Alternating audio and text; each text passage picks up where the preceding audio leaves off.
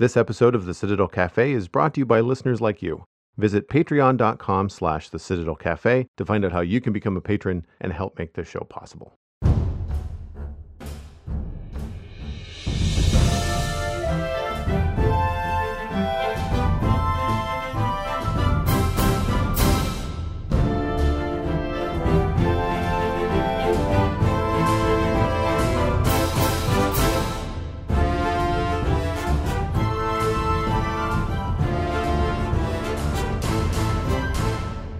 This is the Citadel Cafe, episode number 425 for Wednesday, December 1st, 2021.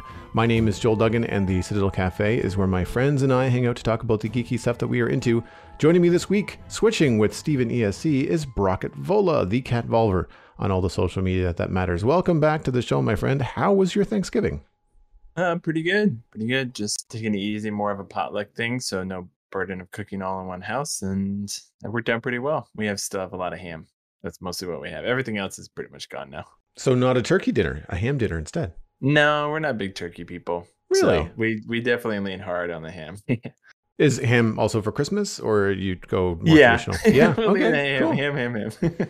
So with the potluck, I've done that before at different family gatherings when there's 20 people all gathering and people just bring stuff. What's your favorite kind of part of traditional potlucks? What is there a dish that you just can't wait, or if you have to make sure someone is bringing, and if they're not, you have to make it yourself?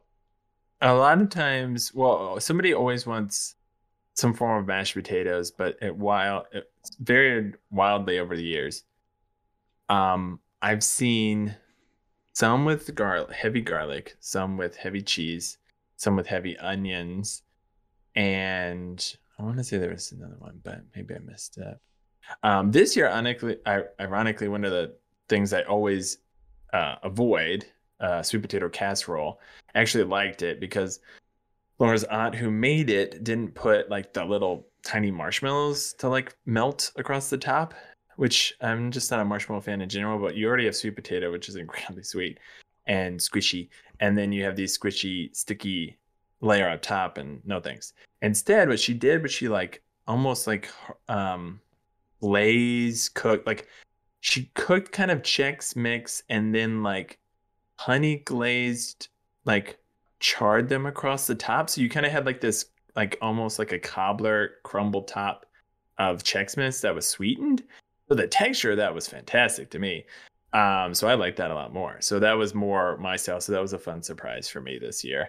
And then, we had the mashed potatoes, we had some green bean casserole, we had rolls, and what's another one?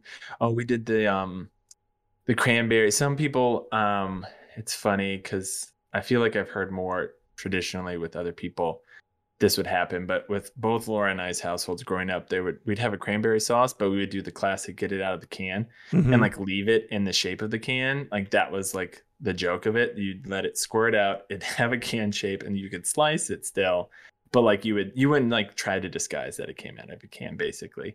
And this year our 11-year-old niece got the kind of scoop, start it, and let it slurp right out of the can, and everyone went, yay! So that was another fun little tradition thing that kind of crossed more generations this year. So that was fun. I follow a chef, Sad Pappy, on TikTok, and he was doing a bunch of Thanksgiving recipes leading up to the holiday. And one of them, he does everything fancy. He was a fancy chef and now he does TikTok videos professionally. And so what he was doing was taking traditional meals and making them a little bit, little shishi, and what he did was he made homemade cranberry sauce. So reduced the cranberries, added sugar and some spices and made it all really nice. And then used a can as a mold. So it looked like it came out of a can. Oh, that's really, that's cool. It's really funny, because he had that really hard earned cranberry sauce. And then at the end, it has that shoop, coming out of the jar. Yeah, exactly. I thought it was really well done. I got a kick out of that. I like sweet potatoes, and that's new-ish in my 40 plus years on the planet. The thing that my dad's partner usually brings is a sweet potato dish because my sister's not big on them, but a lot of other people are. So Andrea doesn't know how to cook them, or not that she couldn't learn, but like just it's one more thing she has to do for just a handful of people. So often Phyllis will bring sweet potatoes, and she doesn't do anything too fancy with them, but she adds like cinnamon and nutmeg to them, and so they're still sweet. They're not extra sweetened. We don't do the whole marshmallow thing in Canada, at least not that I'm aware of. Most of the time, it's just straight up sweet potato. But that's one of my favorite additions to my traditional turkey dinner. I prefer turkey over ham most of the time. But I also I've been on the fence because I grew up with potato stuffing and a lot of summer savory, and that's actually Yeah. cooked in the bird. Yeah. Whereas Okay. a lot of bread stuffing recipes are like a separate kind of casserole type thing. But every once in a while, my mom will try something new for stuffing, and or bring something new. And it was one year. It was a Scandinavian recipe, and it had like apples and cranberries and like pine nuts in it, and it was really good. It was traditional bread stuffing over potato, and I'm normally more of a potato just traditionalist because that's what I grew up with. But I really liked the cranberry recipe, and I might try and nick it from whatever neighbor my mom borrowed it from because it was really good. It's the kind of thing Yeah. like if you're doing a potluck, it's the kind of thing that you could bring separately and just kind of like add something really fun to the mix. This Christmas, I'm actually planning. I'm surprising a friend. I don't know if they listen, so I'm gonna be coy about it. But I usually get invited to a friend's Christmas party, and I just often show up and just thank everyone for hospitality. But like ultimately, I eat food and drink and go home. But this year I'm gonna try to bring something new, and that I think would be a hit. So I'm gonna try something on my own, but it's gonna be I don't say well, it's a lot of work. It's a lot of time to try and figure it out. And the timing is what I'm fussing about right now is the timing of having it ready because it's not something I could do like the week ahead of time. Like I kind of have to do it like the day before at the latest or the earliest maybe. Like it's hard to figure Yeah. these things out because you don't want it to be sitting around too long before you bring it. But then if something goes wrong, I don't want to do it the day of. Right?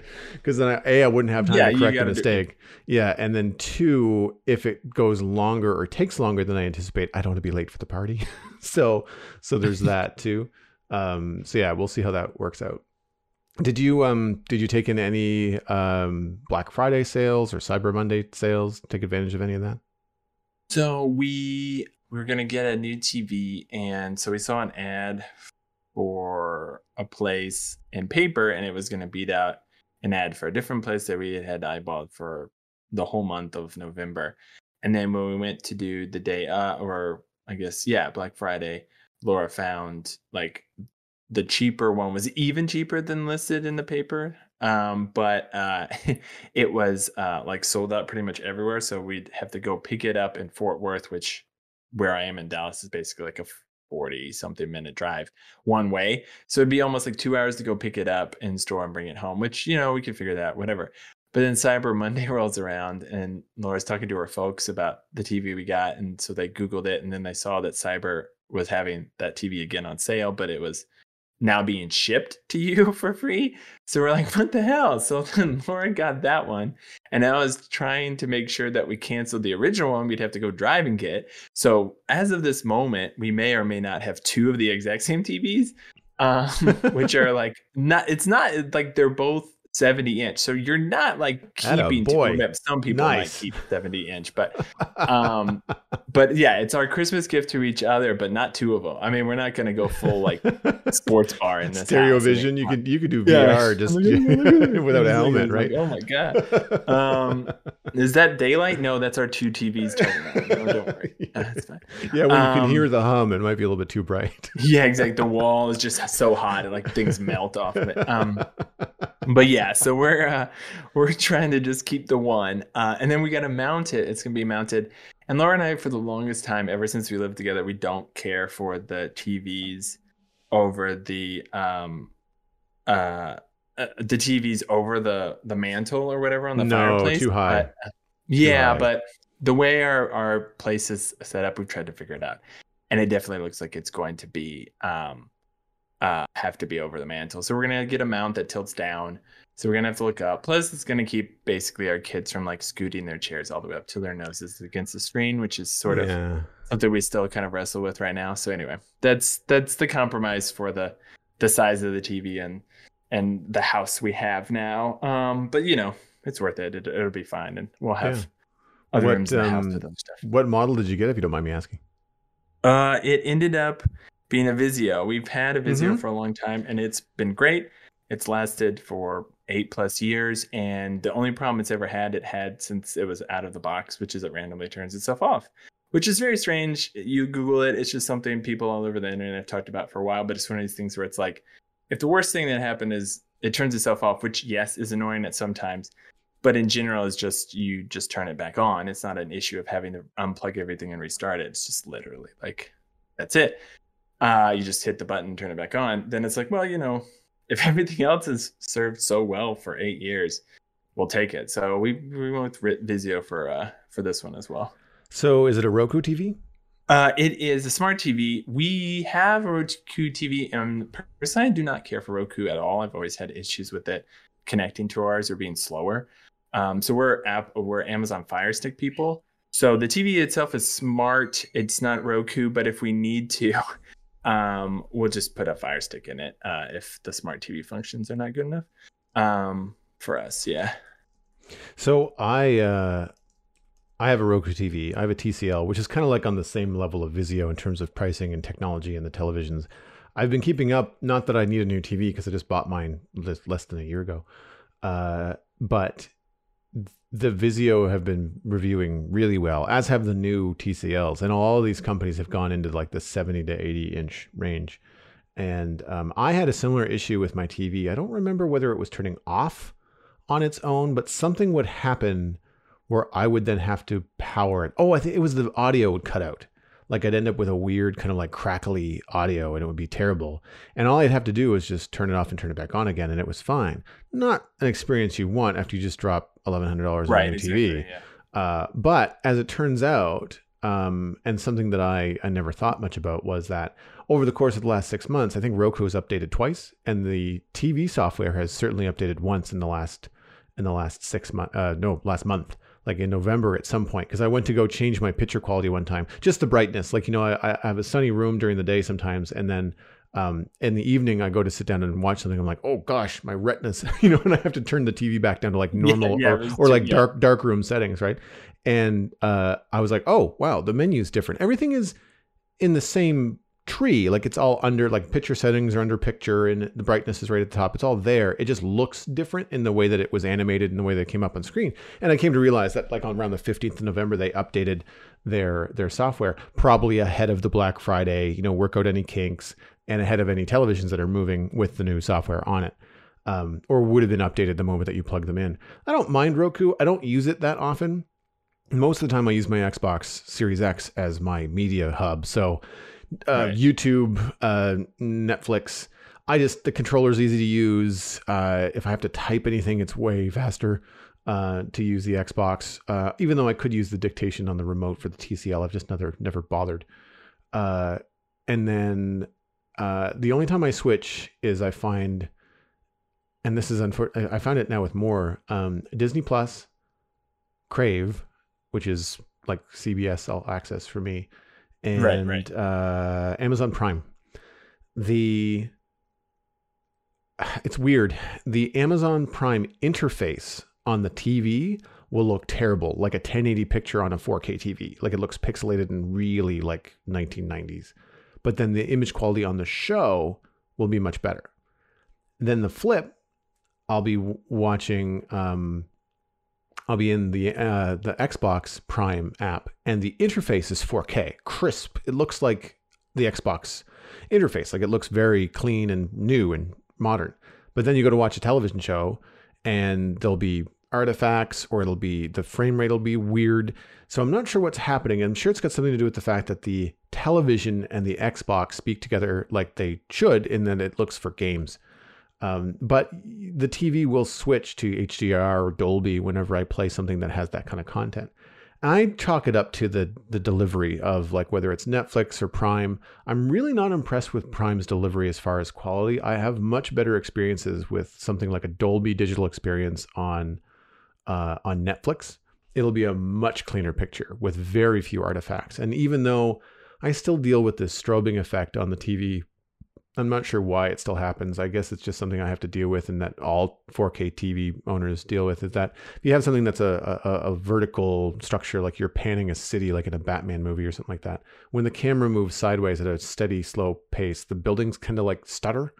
And it's the only time you notice it. If anything's fast happening on the screen, like if Batman is whipping around and punching people, you don't notice anything. It's fine. You don't see anything like that. But the vertical kind of stutter, it's got something to do with the refresh rate of the TV and all that kind of stuff. And it's probably because I spent $1,000 and not $2,000 on a TV, which was just I wouldn't anymore. Like I'll deal with the compensation. Not to mention that the main reason that I bought the TV was for video games, and I never notice any of that kind of stuff in a game. It's only on television content.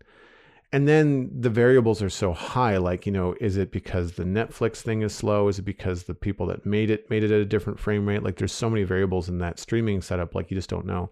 So the real test is going to be this winter when I find and try to watch Lord of the Rings, a 4K version of that, or a 4K version of the Star Wars films, and see whether the TV, whether it's just the signal or the content being sent to the TV is just either better or worse depending on what service and where the content is. So I'll have to figure it out. If anybody in the audience knows more about this stuff and can explain to me why I'm still having this problem, drop me a line at thecitycafe@gmail.com. I'm sure there's a lot of tech people in the audience that would like to know too.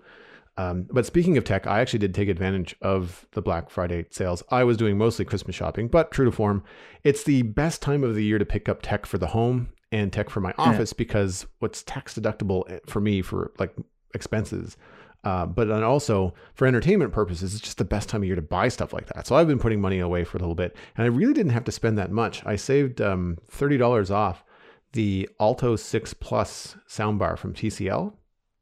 And actually, you mentioned Vizio, and the Vizio alternative to this 2.1 soundbar system reviewed much better in all the places that I went looking.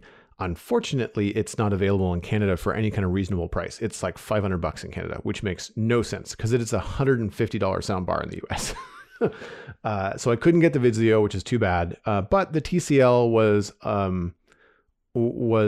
a close second and definitely within my price range. So being able to pick that up on sale was great. I haven't even hooked it up yet. It arrived the other day, and so I have yet to hook it up. But it will go nicely with the thing that I picked up that I had absolutely no intention of going looking for.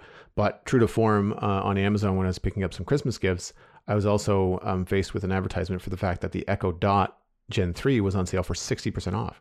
And one of the reasons I don't have smart speakers in the house is because I just don't feel like paying $100 for them. And the Echoes are cheaper as far as, when you compare it to like an Apple HomePod Mini or something like that, which retails for $130 Canadian, plus taxes here. So this was $25, this Echo Dot. And I thought, Gen 3, I know there's a Gen 4, like what's the difference? Like what am I missing out on? And it turns out, after some quick research, that there's absolutely no hardware changes in the Gen 3 and the Gen 4. That's the same speaker. It's just housed differently in the 4 to be a little bit more robust, fill the room a little bit better. But I'm not planning on using this for music because I just bought a soundbar and a subwoofer, which is Bluetooth, and I can connect my phone or the Echo Dot to now. And then I can play music that way. So I'm not really worried about necessarily this being the best sounding speaker. What I wanted it for was voice control. And quickly found out that all the lights that I have currently in my living room, I'm not sure if you know, but I've got like some LED lights set up behind the TV and whatnot, and they're all Bluetooth. Well, what doesn't work with the voice control in the Echo is Bluetooth. From my particular model of lights, they have to be Wi-Fi for the Govee lights to work with the Echo. So I was like, oh, crap. So I've got some exchanging to do, I think. I did buy a couple of new bulbs on sale over the holiday sales, and I think I might be able to return them and get the Wi-Fi ones for around the same price. So it's sacrificing a little bit of functionality. The current ones, not that I use this, but the current lights I have They dim and they do all kinds of stuff with the Govee app on my phone. And truth be told, I use them mostly on a timer. I don't change the color that often. It's fun to be able to do it, but I don't have to do it. And I don't use the music function that much because they just kind of blink through random colors to whatever audio is happening in the room.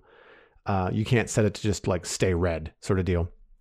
So if you switch to Wi-Fi, you get voice control, but you lose the ability to have it react to music, which is fine. I don't need that. And then I'm also looking at some of the stuff that you can get now that reacts, like the television colors will react to the lights or vice versa. There's a little camera that you can stick on the top of your television from Govee that points down, reads the screen, and then the 4 light strips that you attach to the back of the television will light up the wall based on what's happening. One of the most dramatic things I've seen. Now this was a Philips Hue, which is a way more expensive setup. It was like $500 or $600. This, what I'm looking at, is like $100. And what they did was, this person online had shown off what this thing could do. And the Philips Hue box works with HDMI, and you plug the HDMI into your television. And then because the exact same video signal is going to the lights that's going to the TV, it's pixel accurate as to when things light up specific colors. And this example that they were using was the Marvel intro that you see in front of all the different shows before, like it goes through all the different Avengers and like all the different colors and the characters are on screen. Anyway, it was really cool. And then the person that showed off the Govee system, it wasn't perfect, but it was neat to watch. They were playing Forza Horizon 5 and they were driving at night. And as they were passing cars in the race, the red taillights as they went by would light up the wall behind the TV, only for a brief second, but like just in the same sort of way that you get that red glare when you pass a car on the highway, it was happening in the video game. I was like, okay, I know this is not a need, this is a want, but so I'm considering it. I didn't pull the trigger because I'd already spent enough money, and I was like, I don't need it right now, and I kind of want to see a little bit more. I needed to do some more research. But the nice thing about that television setup is that it is Wi-Fi, which means it could be controlled with voice. I can control using Siri my lights, but the way that they work with the Govee app, I haven't figured out a way to group them all. So I can't just walk into the living room and say lights and have them all turn on. One will, the LED strip behind the TV, but I have to address the left and right bookshelf separately. And so you're sitting there for 3 minutes going like, turn this on, turn that on, turn this on too. And it kind of takes a long time. Whereas now, if I can work it out, the one new strip I bought for the kitchen is Wi-Fi. And so I'm hoping to kind of re-outfit everything to kind of work from an audio perspective. And then I can just repurpose the ones that are behind the TV now. Because the ones behind the TV, they're not meant for the TV. They're actually along my radiator as well. Like, so they go kind of like down along the baseboard, up over the TV, and then down along the baseboard on the other side. So they're not just behind the TV. So I don't know. I'll have to do some workarounds, but it's kind of opened up this whole kind of like fun, kind of like really, I mean, I've been talking a lot about some of the expensive stuff, but like relatively speaking, like a 16-foot strip of lights is like under $30. The light bulbs, 2 of them are like $30. And considering you've got a Wi-Fi bulb that doesn't need a special socket, it does need a special app, the ones that I have, but the Wi-Fi ones will connect to Google or Amazon or Siri, I think. I'm still working to figure out whether the Wi-Fi ones will also connect to Siri, but I'm pretty sure that because the Govee app controls the light, then you can get Siri to then control the app. Like there's a bunch of different interconnectivity. And it did get me thinking about how annoying it is, because I lost hours yesterday trying to sort out what will work with what. And I hope we get to a point soon where like Amazon and Google and Apple things are just going to work with all the things, so it doesn't really matter what home automation system you're embedded with. It's just going to be able to work, because as much as I use Siri around the house for different things, asking weather, checking time, setting a timer, I found in a short, 24 to 36 hours of testing that the Dot is just much faster to reply. And I get less errors, like I get less of I'm sorry, I don't know what you're asking, or like, I don't know that, but here's a bunch of links on the internet. Most of the time, if I ask like a complicated question, Siri just opens up Google and says like, I don't know, look here. Whereas the Echo Dot, I find, will give me a little bit more of a feedback, and it's a little bit more conversational, which is kind of fun. You can, True. Yeah. I know that on newer devices with Siri, you can like have more of a follow-up question, whereas the Echo Dot is just kind of like you ask the weather and it'll give you the temperature and what you might be expecting. And then you say, is it gonna, like, how much snow is expected to fall? And that's it. You don't have to say like how much snow is expected to fall today. You can just say, and how much snow is coming, and it'll just answer. And I was like, that's really cool. And you can't change the accent quite as much as you can with a Siri. Siri's got like a Irish female accent on my phone right now, which I find fun. I switched the Echo to use the wake word computer, which is just fun for me from a Star Trek thing. And I did switch it from the old female voice to the new male voice. I wish there was a new female voice, because the old female voice feels very digital and very fake. Whereas the new voice for Echo, which is a male voice, is very smooth and barely sounds digital. Like it really feels like a recording. And so I'd like to have more of that. Apparently you can get different celebrity voices as well. The one that they advertised to me was Sam Jackson, which I think would just be hilarious, but I'm not ready to pay $5 for it. But apparently there are other celebrities, and you lose some functionality depending on what, how robust the audio is. But like, I think it would be pretty fun, especially if there's one that sounds like the Star Trek computer. Like that would be, I would get a giggle out of that. So that's kind of where I am. I've hooked up my television to it, which is, the TCL wouldn't work, but Roku worked. So you have to download, oh gosh, what are they called? Skills, I think, on the Echo. And then it will then interact with the devices that you've downloaded the skills for. And the TCL just would not work. It was the instructions on the app were to go to a certain setting that just didn't exist on the TCL. So obviously the app is out of date compared to the TCL software. And the Roku app, though, worked well. And so now I can turn the TV on. I can just tell it to change the volume to 18 or 20 or whatever, which is really handy because the batteries, the little AAA batteries in my television remote died the other day. And so I've been using my phone app to turn the television up and down, which it's a terrible experience for Roku. But being able to do it with just a command is super cool. You can switch inputs. Like I can say, turn on the TV and switch it to Xbox. And it switches to the HDMI input that's labeled Xbox. And the only thing I need to do is, I've tried to get the Echo to talk to the Xbox, and it doesn't always work. So right now I have the television and Xbox set up so that if the Xbox turns on, it also turns on the TV and switches it to the proper input. If the television turns on, though, it doesn't turn on the Xbox, because sometimes I just want to watch TV. And so I may have to finagle that so that it turns on both ways. So like if I can get the Echo to turn on the TV with the voice command, but what I really want is the Xbox, I needed to be able to do both. So once I can figure that out, I should be good. But it's just a matter of some learning curves. I'm sure if I watch a couple YouTube videos, I should be fine. Anyway, I'm really impressed that I was able to pick this up for like $25, and it's kind of a fun thing to play with. It's new. I hear about this stuff all the time on the tech news shows that I listen to, but I've not had a chance to play with them at home because I've got an iPhone, I've got an iPad, I've got an iMac. I have a PC for gaming, but most of the devices in the house have been Apple focused.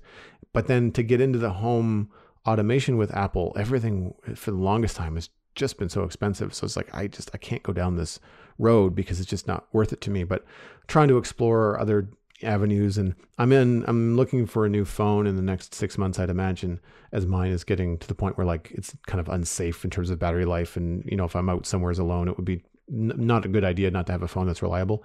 And I'm really on the fence about whether I want to try a new Google phone, whether I want to go with iPhone again. Like I know it would be a learning curve, but I really don't use the phone for very much outside of like basic social media and phone camera stuff. I do use it from time to time with my Flow for social media for business, but like it's the copy paste thing, but that's one Apple thing that's convenient. I'm sure there's a way to figure it out, with a different app. Like if I copy something on my iMac by hitting Control V, I can then paste it on the phone without even thinking about it. Like it works seamlessly. So there's little things, but like that one thing is not worth sticking with iPhone. So I'm not sure. I've got some research to do. A lot of it, I'm sure, is going to come down to pricing and availability and that kind of thing, but we'll see. Anyway, I feel like I've rambled on forever, but safe to say, I took advantage of the Amazon sale on the Echo. And if anybody listening has tips, tricks, fun, just hints and ideas to help me with home automation with the Echo Dot Gen 3, then let me know. I'm in an apartment, so I don't have a thermostat I can control. I don't have a front door lock that I need to control. I have mostly lights. I will have a Bluetooth speaker when I hook up my new TCL Alto 6 Plus soundbar, because that'll be working as like a stereo for the living room as well. So we'll see. We'll see how it goes.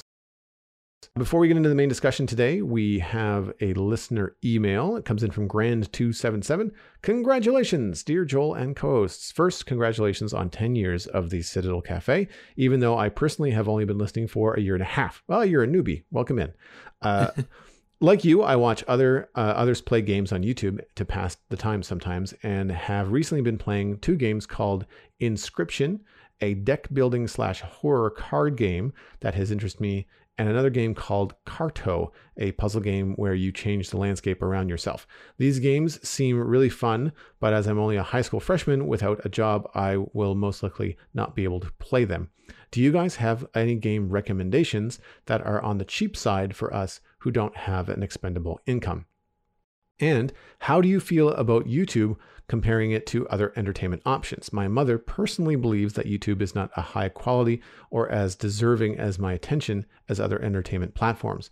I disagree, as there is much more content on YouTube and a greater variety that I find interesting. How do you think that YouTube compares to other streaming platforms like Disney Plus, for example? Grand277.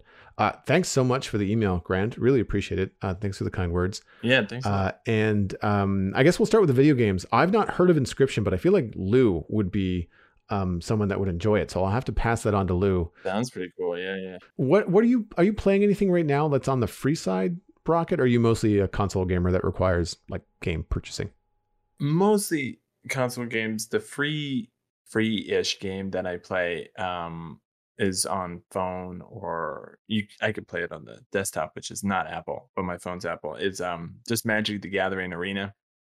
If you like the Magic the Gathering card game, it's just that ported to some degree. So you can jump into that for free, and there's always like some codes online, like every once in a while for packs and stuff. And it's one of those games where like, yeah, you could pay money and you're going to get more out of the game, but also if you just kind of play and do like your one daily thing, they give you a little bit of gold and you can kind of spend that towards playing the cards. But anyway, that's for whatever reason that still holds my attention. Of course, I played that back in middle school, so that's kind of fun. Something on the cheap. I mean, we unfortunately, timing of the email, I just saw a bunch of solid, like up to 80% off, but mostly definitely 50 or more indie games are being on sale, at least on the Nintendo Switch and PlayStation stores. And a lot of those games already start off after their initial release somewhere around 10, maybe. Like if it's a bigger indie game, maybe I've seen them around 20. But like when it gets like one of these big sales, they usually just, it's been out for a while, so they just want people to buy them. So I've seen games that like are normally like $19.99 selling for like $7.99. And that kind of keeps it pretty low. The only thing there is that you're getting a game that in some cases could be more like a thematic sort of thing that you're kind of sitting and enjoying. So you're not like playing it like over and over and over again, like kind of more rigorously like you would for like an RPG or maybe some of the games you've mentioned. But some of those indie games, you get 7 hours out of sometimes, and sometimes they have more replayability. But I was trying to think if there was another. I mean, well, no, those are big tier games. There's some big tier games on Nintendo. Sorry, I have a Switch and a PlayStation, but I've been leaning on Switch more with the 2 kiddos. So I can flexibly like just power down the device, put it down and pick it back up and it's back where it is, versus like PlayStation, which will turn itself off after like an hour of inactivity and that sort of thing. But some of the big titles on Nintendo just recently went from like $59.99 American to $39.99, and that's like the Zelda game, the Mario game, so like big ones. But again, on the cheap, yeah, I think mostly your best bet is to sort of check, even outside of the Black Friday season, a lot of the game stores. I mean, I don't even use Steam. I've never had capabilities to use it because I've used Apple computers for so long. But Steam or Epic, whatever, they always will have just free games just for having an account. And they also would just usually have massive sales. So that's usually a good place to look. I feel bad. I don't have like a good recommendation. I haven't touched like a really shorter, smaller, like indie game that's really like super held my attention for a long time. I've actually done more big tier games recently with Metroid Dread and Divinity 2 and some other stuff. But anyway, yeah, that's mostly where I would head for those things. There's usually always going to be something on sale. And if you put on most of those websites like a wish list together, sometimes you can just check your wish list and then it'll just show you in your list like, oh, this game's now on sale. So then you can wait and cherry pick it when it goes on sale versus worrying about paying, $20 when, in a month and a half it drops down to like, $7.99 for a day or a week. I'm glad that you brought up Epic because I've had an Epic account for a while because that's where I picked up Satisfactory when it first came out. I don't know if Satisfactory is still on sale, but it was on sale for 30% off. Still 20 something dollars Canadian. I'm not sure what that works out to in American or wherever you are, grand, but definitely a game that you could put a lot of hours into. And so while it's not free, it's definitely going to be something that you can get your money's worth in terms of like, how much does it cost you to go to the movies? How much does it cost you to go to McDonald's for a hamburger? You take 4 of those hamburgers and put them into a video game and you've got this video game for as long as you want. And I've put 500, probably close to 1,000 hours into that game. Now I play it on stream, it's part of my job, but it's still something that has really overextended its value to the point where it's like it's pennies for the value of time that I've put into it. But yes, with Epic, you'll get a lot of, I'm talking like proper AAA titles that go for free sometimes. I've picked up a number of the Assassin's Creed titles, not the latest, but certainly a number of them over the years on Epic, where it just shows up in the free rotation. It's every Thursday they kind of roll out a new game or two, and they let you know like this one is free right now, this one is free next week, and this is the week after that. So you can kind of look ahead and see what's coming. And it costs nothing to download it. You just enter in your email. You have to have an account. If you do find an indie game on Epic or any game on Epic, if you want to, this is a full disclosure that it is an associate account, but I have a creator code, which is just my name, Joel Duggan, that helps support the podcasting that I do, my Twitch channel. So if you do pick up a game on Epic and you use the code, then it'll help me out. So if you want to do that, in terms of the code again, Joel? Joel Duggan. Imagine that. Just Joel Duggan, one word. One word. No, really easy to remember. Yeah. It's a commission program that Epic puts out for creators, which I think is really, really cool. You just have to have like a certain amount of following on like Twitter and Twitch and like basically kind of prove yourself as a decent kind of like creator influencer in the space. Not that I think of myself as an influencer, but like they have that option there, which is cool. Steam does not have that program, but on the flip, Steam does have things like gift cards, and you'll see that happening a lot more where Steam games will be gifted to people and you'll have like a Steam balance of $5 or $10. And right now Steam has the autumn sale on. And so you'll have games like something like Stardew Valley, which is $10.19 Canadian, which would mean it would be sub $10 American right now. Things like Halo multiplayer are free to play. Halo Infinite multiplayer, that is. Destiny 2 is free to play. Elder Scrolls Online, I don't know if that has a monthly subscription, but that's $7.50 Canadian right now, 70% off on the Steam sale. So I'm going to try to get this episode out as fast as I can. And so check that out on the Steam sale, because that'll be over relatively soon. It's usually just, a few days around Black Friday, Cyber Monday. I think it might go a couple days into December. So just kind of jump on that as quickly as you can.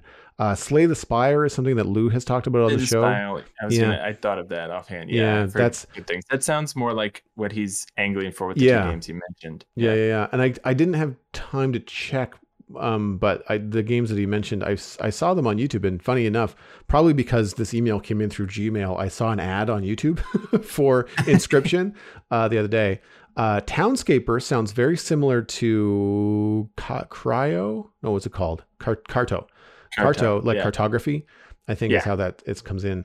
But Townscaper is $4.48 Canadian right now, which means, again, probably sub $3 or around $3 on the US side of things. Yeah. And that is like a free sandbox, kind of like, not free financially, but like a free form build your own Open, town by yeah, like, kind of open. you just kind of place houses and they kind of connect algorithmically, and you can make roads, and it has a very cool soundtrack. It's very chill. Dwarf Romantic is not a card game. It's more like a puzzle game where you're given a hexagonal piece of a landscape that has maybe a river on one side and trees on the other and a farm on the other. And you have to then place them in a interconnected board. And the more like sides you connect, the more points that you get. And that's it. It's just a very cool, pleasant looking game. And that's currently around $10 on Steam. I'm probably going to pick that up myself actually this week because it looks like a lot of fun. Something really chill to play on stream. The other thing that you can look at, especially over the holidays, is a Humble Bundle. And that's at humblebundle.com. And you can pick up a number of games, like several games in a bundle that will cost you a little bit more than $10, but we're talking like probably 10 or 20 games sometimes in a bundle.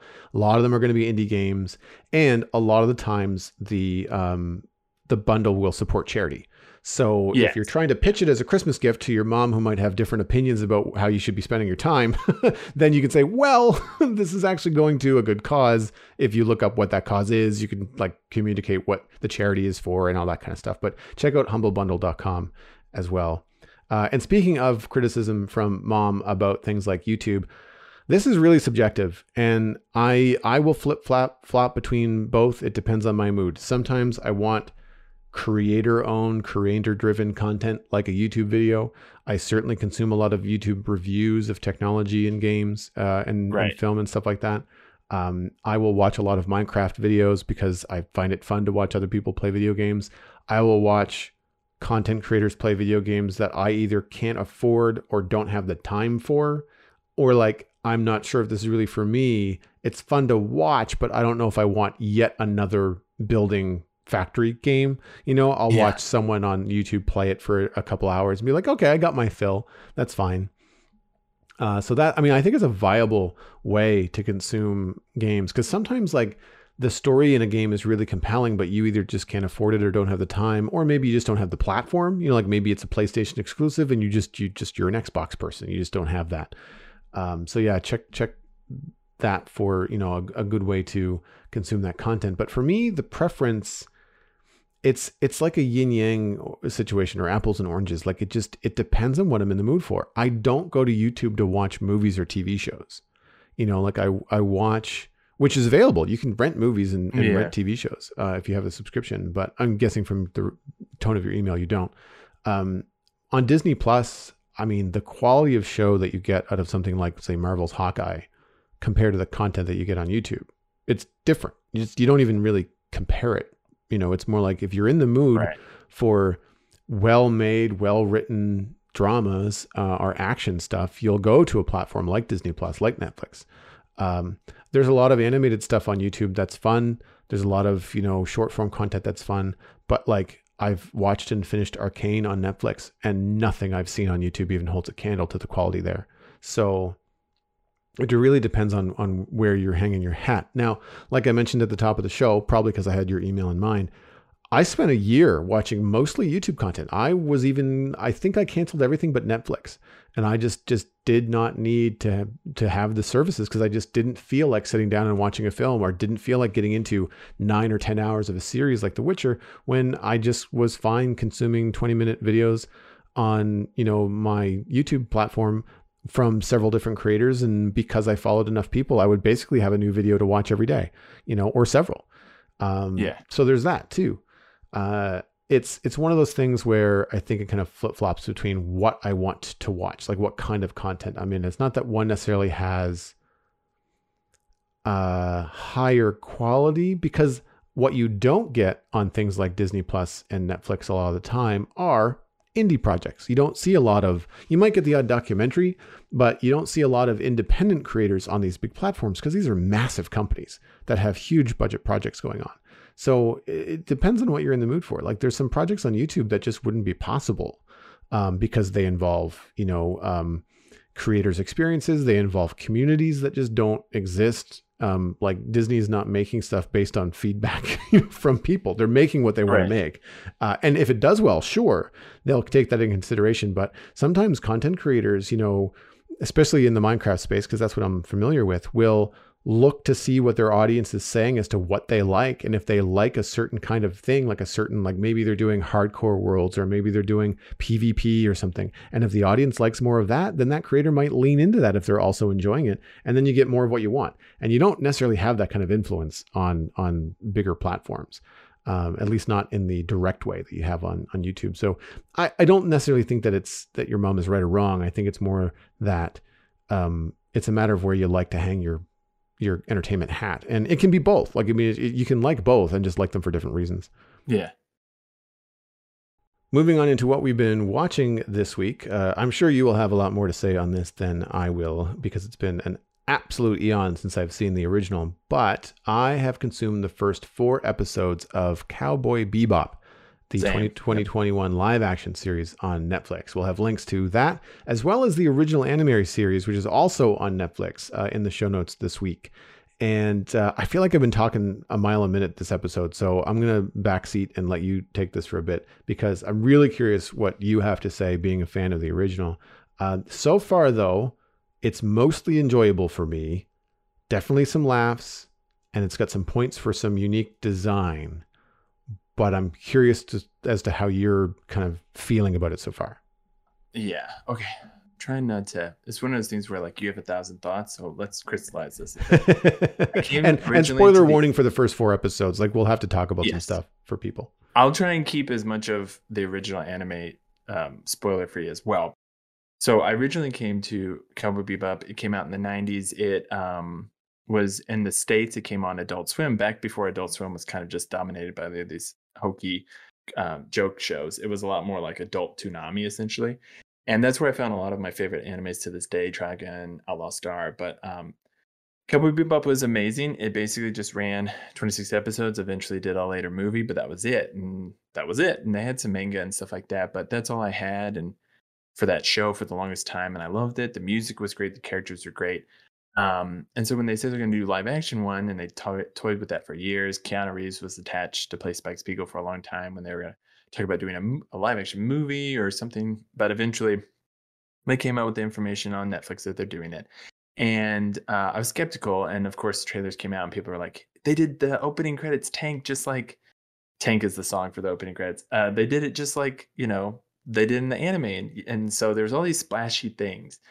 And I think right now what's tricky and might work best that you've been so separated from the show for a while, because I'm talking about a show that I've seen probably certain episodes of Cowboy Bebop I've definitely seen over 10 times, like just an episode. The whole series from start to finish probably have completed 5 times. It was a show that like once I got it back when like DVDs were precious, like I spent the $30. Can you imagine spending $30 on just 4 episodes of a show on a DVD? That's like how far like in middle school, high school it was for me, where now you can buy like the whole series on Blu-ray for like $30 usually. But yeah, I'd show it to friends and all this sort of stuff. So I definitely am one of those people that's going to come to it incredibly judgy of it. Same the way I approached Umbrella Academy, which I love the comics before they did the Netflix show as well. And the number one thing I will say about the new live action one is, my friend pointed this out, they brought back the original composer. So the music, not only the old music that they're bringing back to put in this show from the anime, but new music is great. I mean, the music cues throughout the show are really awesome. Stylistically, visually, it's pretty awesome. Like the weird coat button thing that Spike wears actually looks pretty decent and good in reality, whereas most anime costumes don't always translate. But both Spike and Jet's costumes look great. Faye, of course, they had to make a lot more appropriate because usually she's just in booty shorts and like a button vest with one button that barely buttons, that sort of thing. So you're like, nah, this is not going to function for any actress to perform anything. So they changed some of that, but for the most part, Spike's hair is not green, but Faye's purple, and Spike's got the metal arm and all this sort of stuff. So I say music, production wise, great. The casting of the main 3, really, Spike, Jet, and Faye, who are all in the opening credits, so their involvement. I think all 3 of them actually are really good for their characters. And so like you, I've seen the first 4, and so where it starts to get tricky for me is that of course, you're adapting the anime, and I was curious as to how they're going to do it. Are they going to adapt certain episodes one for one? Are they going to whatever? And so what they kind of picked to do was like a mashup where they randomly take bits from different episodes, but only like certain bits. Like sometimes it's a full story bit, or sometimes it's just like a character that's part of a story arc, and they used it as a character for this other one. And how do I say this? I don't think the original probably is like mind blowingly well written, but I definitely bought the stories of each of those episodes, like the arcs and where they're going, better than the live action show. A lot of the stories in these episodes sometimes just feel so erratic. And again, probably because I have the burden of knowledge of the bits and Frankenstein pieces they've mashed together and the new stuff they've just created out of nowhere for it. That it starts to look clunky. A lot of the best stuff is really, again, Spike, Jet, Faye, them leaning into those characters, them giving those moments. But the biggest, even more than the writing, the biggest thing that's bothered me the most thus far is the like antagonists have been, in my opinion, truly bad. Like the anime didn't have like these mind, like they're not writing Thanos, they're not writing like Iago for God's sake, but like Vicious, who's like this behind the scenes character.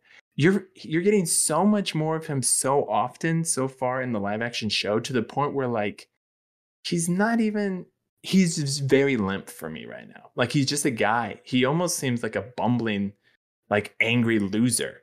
And like, although he is an angry person, having the nickname Vicious from the anime, but he was a lot more like removed. And you could argue like he was one note because he only showed up in so much. And when he showed up, he was vicious. You know, that was it. But there was something to that. Whereas like if you're constantly seeing him in these moments, like he's just walking around, like, I don't know.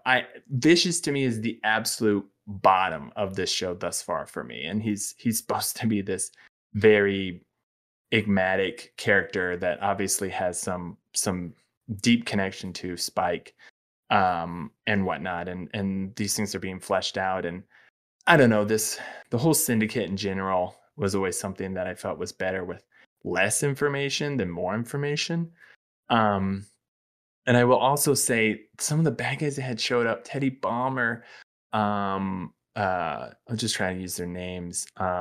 This older woman who wears this big purple dress, they were like really good as an anime. And then they tried to make them live action, and those characters just fall so flat for me on the screen. And it's such a bummer because they were really cool when they were conceptualized in their stories for the anime. One of the villains that is snatched out, literally the whole story wrapped around them is abandoned, and they only take that villain and their gimmick and none of the other stuff. And all the other stuff was like what made that villain and that story particularly engaging. So for that reason, I'm a little frustrated.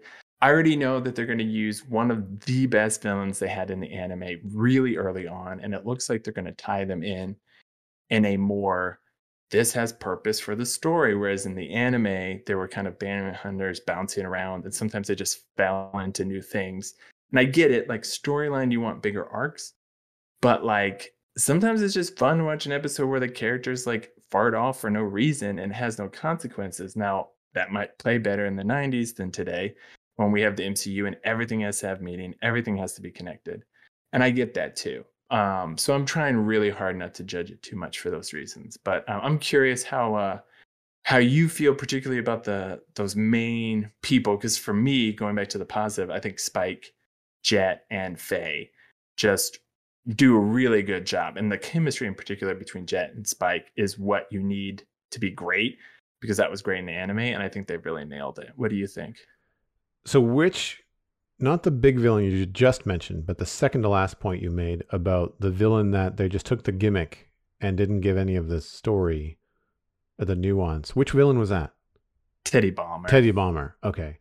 So yeah, disjointed is definitely a word that comes to mind when I think about why I'm still watching, because there's definitely enjoyable moments. And some of those moments, like you said, comes with Faye Valentine, because I'm familiar with the anime type.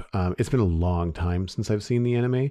I did watch the first episode on Netflix just to kind of like, while I was waiting for this to come out, I thought I was going to get to more of it, but I just never got back to it. I didn't dislike it. But the last time I watched it, I was in animation school. So we're talking 20 years ago. And it was not something I sat down to watch. It was something that someone else had brought in to put on while we were all working. So in school, right? So like you kind of got your head down at your drawing table and you're kind of looking up every once in a while. And at the time, I was pretty dismissive of anime, especially when it came to like, you know, boob popping blouses. And I was like, oh gosh, no wonder you guys want to watch this. Like I just, you know, I was an older person in the class and I was just like, okay, I'm past this. I'm a little bit, you know, not saying I'm super interested in, but there were some animation and concepts and stuff in the show that I thought were really cool. That I think is what carries through. And so I've giving it a lot of points for like set design and production design. Costume design is really cool, as you mentioned. I definitely don't feel often that I'm on a set. Every once in a while when they're on the ship, I feel like we're on the Firefly. Like it feels very interchangeable with like, this is just some random set somewhere. It doesn't feel like we're in anywhere special. Whereas the outside shots will very often be just like, oh, we're supposed to be on Mars right now. And this feels very alien. Like it's kind of this weird, kind of like grungy Avatar: The Last Airbender meets sci-fi, you know, lots of neon lights, lots of like cyberpunky type stuff. And it feels cool. Like, and it feels unique. And you don't think this is just a back lot in Hollywood somewhere. You really get the impression and feel like you're on planet. Because the models for the ships that they've made, in some cases, I think Spike Spiegel's ship is a physical thing that they've got in the shot. Like it's not always gorgeous. CG. It's really cool. Swordfish. And they've totally nailed and not deviated from some of the things that I think are pretty sacred to the anime fans. Correct. The first thing I noticed about episode 1 was that it felt like a pilot.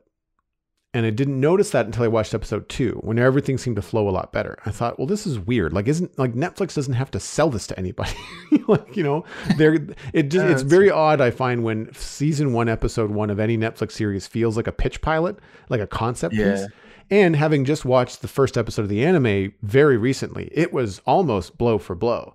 And I was kind of glad that I didn't watch the anime series through recently before watching the live action, because I didn't want to just see the exact same thing beat for beat. So I'm happy to hear that it's not, that they're interchanging things. So I'm probably going to enjoy the process of watching this. I probably stick with it. And then going back and watching the anime to kind of refresh my memory. Because I remember not disliking it as a young man. But again, I haven't been back to it in a while. But I find there's a lot of stuff that feels really bad.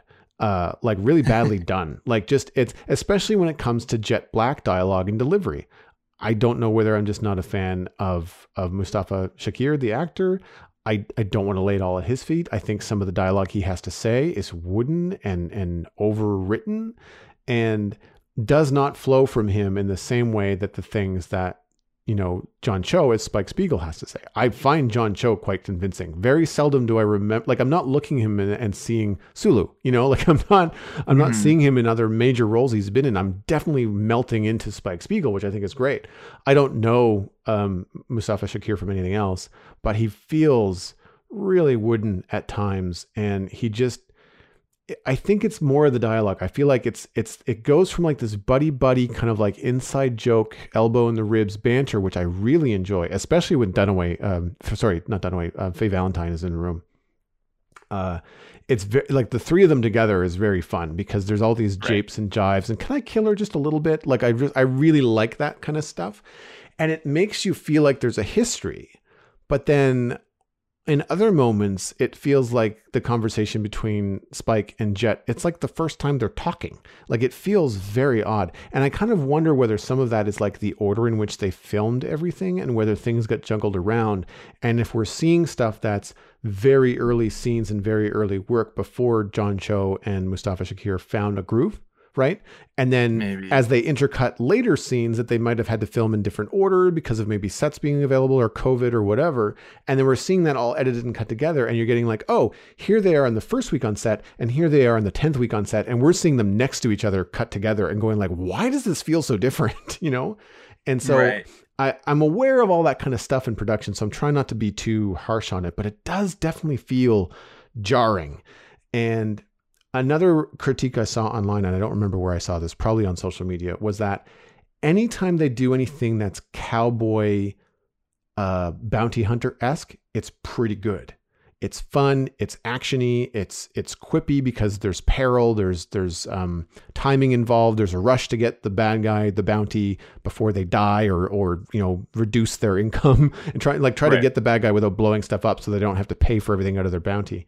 And that feels good. But then anytime there's like the on ship or the slow conversations or the heart to hearts or any of that kind of stuff, the show just comes to a grinding halt. And I'm just like, that's kind of been my experience. Not so much with other characters. I really like the conversations between Julia and Anna. Anna's the bar owner, like the bar owner and Julia, you mean? Yeah, and then Julia is just like the former love interest of Spike Spiegel, and I think so. Anyway, don't spoil it if it's beyond where we were watching. But like, those exchanges feel good. They feel like a drama. They feel like, kind of like that mafia-esque, like, wife of dangerous man is in trouble and scared for her life and kind of confiding in someone that is a boss in her own right, but stays out of everybody's way and is more about information trafficking than any kind of like really illegal stuff, as far as I know. And so that kind of stuff is good. But like you, I also feel like Vicious, played by Alex Russell, is cartoonish at best. I feel like the anime might be more realistic. It's awful. He's so drawn. Like, it's like he's speaking through his chin. It's this really odd way of holding yourself and projecting yourself as an actor. Yeah. And it's like, if you told me act like a cartoon character, but an evil one, it's kind of like the campy version of what you'd expect. Yeah, he is truly, to the point where I'm like, I don't even know what was it in screen testing that he's good. Maybe, yeah. I really think what happened is they gave him like 2 monologues, maybe from the anime or maybe from episodes we haven't seen, and he nailed them so well that they were convinced he could carry all this news material, all this more heavy backstory that they're kind of working up for him and behind the scenes. And back to your point, the bounty stuff, the cowboy stuff is stuff that's the most ripped from the cartoon. There's very little sparsed in of really and truly Spike, Faye, and Jet's backstories. Now, if they had a backstory, the episode was focused on them, because there will be, it was tied to a bounty or is tied to the mission. And so you get this revealing of, we have an action thing for our mission, and I've been withholding on this information, and you're going to find out about it because we're doing this. We're doing it and showing it rather than talking about it. Or let's create some backstories or characters that didn't exist in the anime to create more backstories for other people. Like the bar owner stuff, like the only person I remember Spike ever talking to in the anime like owned a convenience store. She didn't own this big flashy burlesque jazz bar, which is cool given the content of the music and stuff. But like at the same time, so far I need to see why that stuff is creating more value rather than reducing the value that's there. And right now, Vicious is bringing down so much of the show for me, as are some of the clunkiness of how they're handling the villains and different things. One of my friends says he really thought the fight choreography was bad. I thought the fight choreography from Spike was actually pretty good, considering that's one of his most iconic stuff, is this lanky, long-armed, sort of free-flow combat that he's known for. And I thought John Cho's done a really good job. I thought they've done a pretty good job with a lot of that so far. I thought that kind of stuff was cool, but I get the idea that it was supposed to be choreographed and more like a live action version of an anime fight, not a live action fight in an anime show. Born Identity, like really tight. Yeah, no, it's not. It's not supposed to be realistic. And I get that. They communicate that pretty well in terms of the, like you can almost hear, there was a fight on a rooftop between Spike and a guy that was kidnapping dogs, and he had before his face was changed, he had an afro, and it's very iconic. Like I remember images like that from the show, and you can almost hear them go, ha ha. They don't say it, but there's a pause when they kind of raise their hands, like, oh, I see you know kung fu, and that kind of stuff. When they do those kind of dramatic pauses, you're like, okay, this is going to be a choreographed dance and meant to be as not funny, but it's meant to be as tongue in cheek as the rest of the show. It's not meant to be like, okay, now we're going to do an action sequence and then we're going to be back to the campy dialogue. Because if you look at the costumes and stuff, it's very cartoonish. Like they really have big shoulder pads and really weird like Victoria era dresses and all that kind of stuff. And it's also like one of the things that pulled me out of it is in the most recent episode, Faye Valentine gets shot in the shoulder. Ugh. Doesn't even phase her. It's through the middle of her clavicle. Like she has a big wound and she continues to use that arm to hold a gun and fire it for the rest of the episode. I'm just like, your arm would be in a sling. And they make a joke of it too. They're like, do you need help with that? She's like, nah. Yeah. Like, I mean, so I get that there's a little bit of like, kind of like the rules of the world. Yeah. You kind of don't know them yet. So I get that. I'm on board to see where it goes with the Syndicate only because I don't know a lot about it. And hopefully, like you said, they keep it a little bit more mysterious. John Noble is Caliban, which I knew the moment he opened his mouth. And I'm just like, okay, him as a villain, I'm in. He's a good actor, so campy as this show is, I'm curious to see where that's going to go. So, I'll see how it goes. I'm watching it and I'm not disliking it. So there's obviously something about it that carries me through, but true to your point, Vicious is something that pulls me out of it. Yeah, I was going to go back to your point about Jet, because at very first I was frustrated because the balance with Jet in the anime that's really awesome is that he has these bonsais. Now they punched it up by giving him a daughter in the series, which is okay, but it leans back into one of the things that is his main default is like, all right, this is the mission. Keep your head on straight, Spike. I'm kind of like the grouchy police chief, and I'm going to yell at you about some stuff. And you got to listen and you're going to roll your eyes, but don't you roll your eyes at me. That's sort of a default for him. That's in the show. But what gets balanced is sometimes he's like playing with these bonsai. He's like keeping his bonsai plants and he's like very, very earthy about it. And then other times he's like, we'll go listen to a jazz thing and he's trying to be really chill. And he's like the grandpa that's kind of gotten like one too many beers and finally is loosening up a bit. And there's a lot more humor to him. He is incredibly stiff overall. So personally, I thought what they didn't do him, Mustafa, a service of early on was giving him enough of moments where he could smile and not just be grouchy police chief the whole time. Because Spike, of course, is going to draw all the laughs and humor because he's constantly like, I don't give an S about nothing. And he's constantly running into fights with people shooting guns at him with earphones on. So you, of course, know he's like going to be the epitome of like just badassery. Whereas Spike's like grouchy and is complaining about, the rules of whatever. So I think the disservice to him was early on. And I think as I watched it more, I lean more now to Mustafa being the best version of what you could do for the anime character. Even Spike, to some degree, has moments where I'm like, ugh, it feels kind of strange. It just feels weird for him to be like that.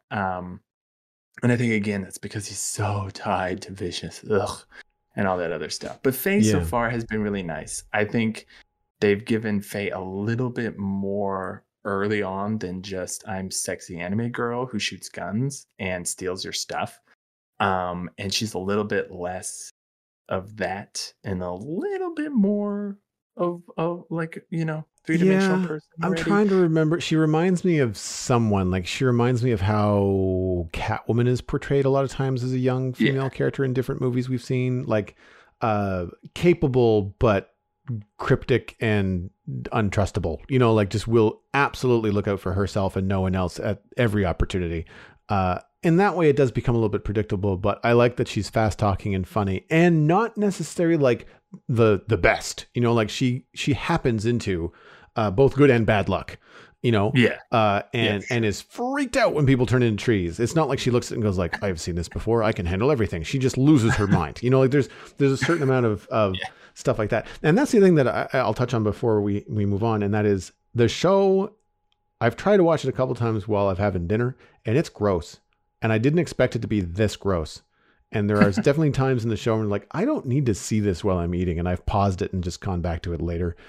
They pushed hard into some more of the gore of the violence, whereas the series just felt more like people got shot and you didn't need to see exit wounds. Like that wasn't the point of the series. There's a lot of gunplay and violence in the original series. But if somebody's bleeding across the floor it's more for the shot and Yeah. like how that looks. Whereas in this show, it's more for the The shock value, and yeah, I find that exactly. even just being gross, it's not just about gore and violence. It's also like sometimes it's just a little bit too much Foley work with like somebody chopping sushi. It's like I don't need to hear the slimy slop of Yeah, the fish hitting the chopping board. Like yeah, there's a lot of over the top like sensory overload stuff that I'm just not a big fan of. Anyway, yeah. I still think it's worth watching. I think it's worth checking out. If you are a fan of the original, you're at least going to have a critical eye. And if you haven't seen it in a long time or haven't seen it at all, you're probably not going to see all the things that Brockett and I are seeing. I mean, you probably will agree with Vicious. I think most people would, but I think that it's worth watching. And it's a fun departure from what I'm used to seeing. And if you are sick of all the really dark stuff that's on streaming services right now, as far as actions and sci-fi stuff, it's got some grimy moments, but overall it's pretty jovial. Like there's Mhm. a lot of laughs, and I've definitely laughed out loud a number of times or rolled my eyes in some cases. Yeah, worth checking out. Moving on into the Internet Minute, which is of course brought to you by you, dear listener. The Citadel Cafe is listener supported, and that's 100% listener supported.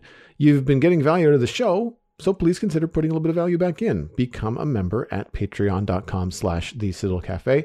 Joining at any level will get you a member-only Discord invite, as well as access to the bonus episodes. I've been trying to record more of these. Brockett and I had a short conversation before the show today, so patrons will get access to that. You can look for that at patreon.com/the Citadel Cafe, where we have 21 patrons steady on from last week. If you'd like to be patron number 22, then just head on over to Patreon and support the show. And we will welcome you into a very fun, very kind, very welcoming, nerdy community. I'm sure you will have a good time. My pick this week is fairly straightforward and in line with a lot of the green tech that I like to showcase on the show. It's a wind turbine wall. The article is on kottke.org, KOTTKE.org. It is designed by Joe Doucette, and it is a kinetic wall made up of an array of rotary blades that spin individually, driving a mini generator that creates electricity. So think like wind chimes or any kind of like twirligig that you've seen on someone's porch, but then arranged in a solid wall that looks to be about 10 foot by 6 foot, I would guess, maybe a little bit more than that. They're designed to go in places where you would have like a retaining wall or a large flat shed or something where wind or air would move very freely along that surface. And it can generate up to around 10,000 kilowatt hours per year, which is roughly the amount that a single family home consumes. So really cool idea. And it looks really pretty. Like it doesn't look like you have a big turbine in the middle of your yard, or we've showcased some tulip turbines on the show before, which are cool looking, but ultimately still have a very distracting kind of like, look at this in the middle of the yard or on top of the house or whatever, which is fine. They still look neat, but they are much more distracting. So if you're looking for something that looks like, you know what I mean when I say like those old cinder block carports that would have like the holes in them where it's not quite enclosed, the air can still flow through, but you can sort of see through it. It's that kind of thing. As the turbines turn, you can sort of see through it. So you could use it as like a decorative piece to either enclose or not enclose a space along the way of a solid wall. It seems very, very cool. We'll have a link to the article and a link to the YouTube video in the show notes this week. And I'm all on board for stuff like this, especially if it becomes affordable for homeowners to then add something like this that will hopefully over time pay for itself, as you are no longer pulling power from, less than environmental friendly sources in your country. And I'm hoping to see more of it. Well, that wraps up this episode of the Citadel Cafe. You can get more information about the show and links to some of the things that Brockett and I talked about at thecitadelcafe.com. Music for the show was composed by Kevin MacLeod. And of course, you can email us at thecitadelcafe@gmail.com or find the show by name on Twitter. Subscribe for free on iTunes, Google Podcasts, Stitcher, Spotify, and YouTube. Word of mouth is the easiest way to support the show. Just tell friends about the Citadel Cafe and where they can go to listen to it. My name is Joel Duggan. You can find everything I am doing online, including my illustration and design portfolio at joelduggan.com. You can find my other podcast, The Spawn Chunks, at thespawnchunks.com. That's all about Minecraft. And 118, Minecraft, The Caves and Cliffs Update Part 2 dropped yesterday. And so that is what we're going to be talking about over the coming weeks. You can also follow me on social media at Joel Duggan and, of course, twitch.tv/Joel Duggan, where I play a lot of Satisfactory, Minecraft, and hopefully some new games that I might be picking up on the Steam sales and Epic Game sales this coming week. Brockett, where can people find you online? Just follow me at the Cavulmer on all the social that matters. You've been listening to the Sizzle Cafe, where we are fast, easy, and cheap, but you can only pick two.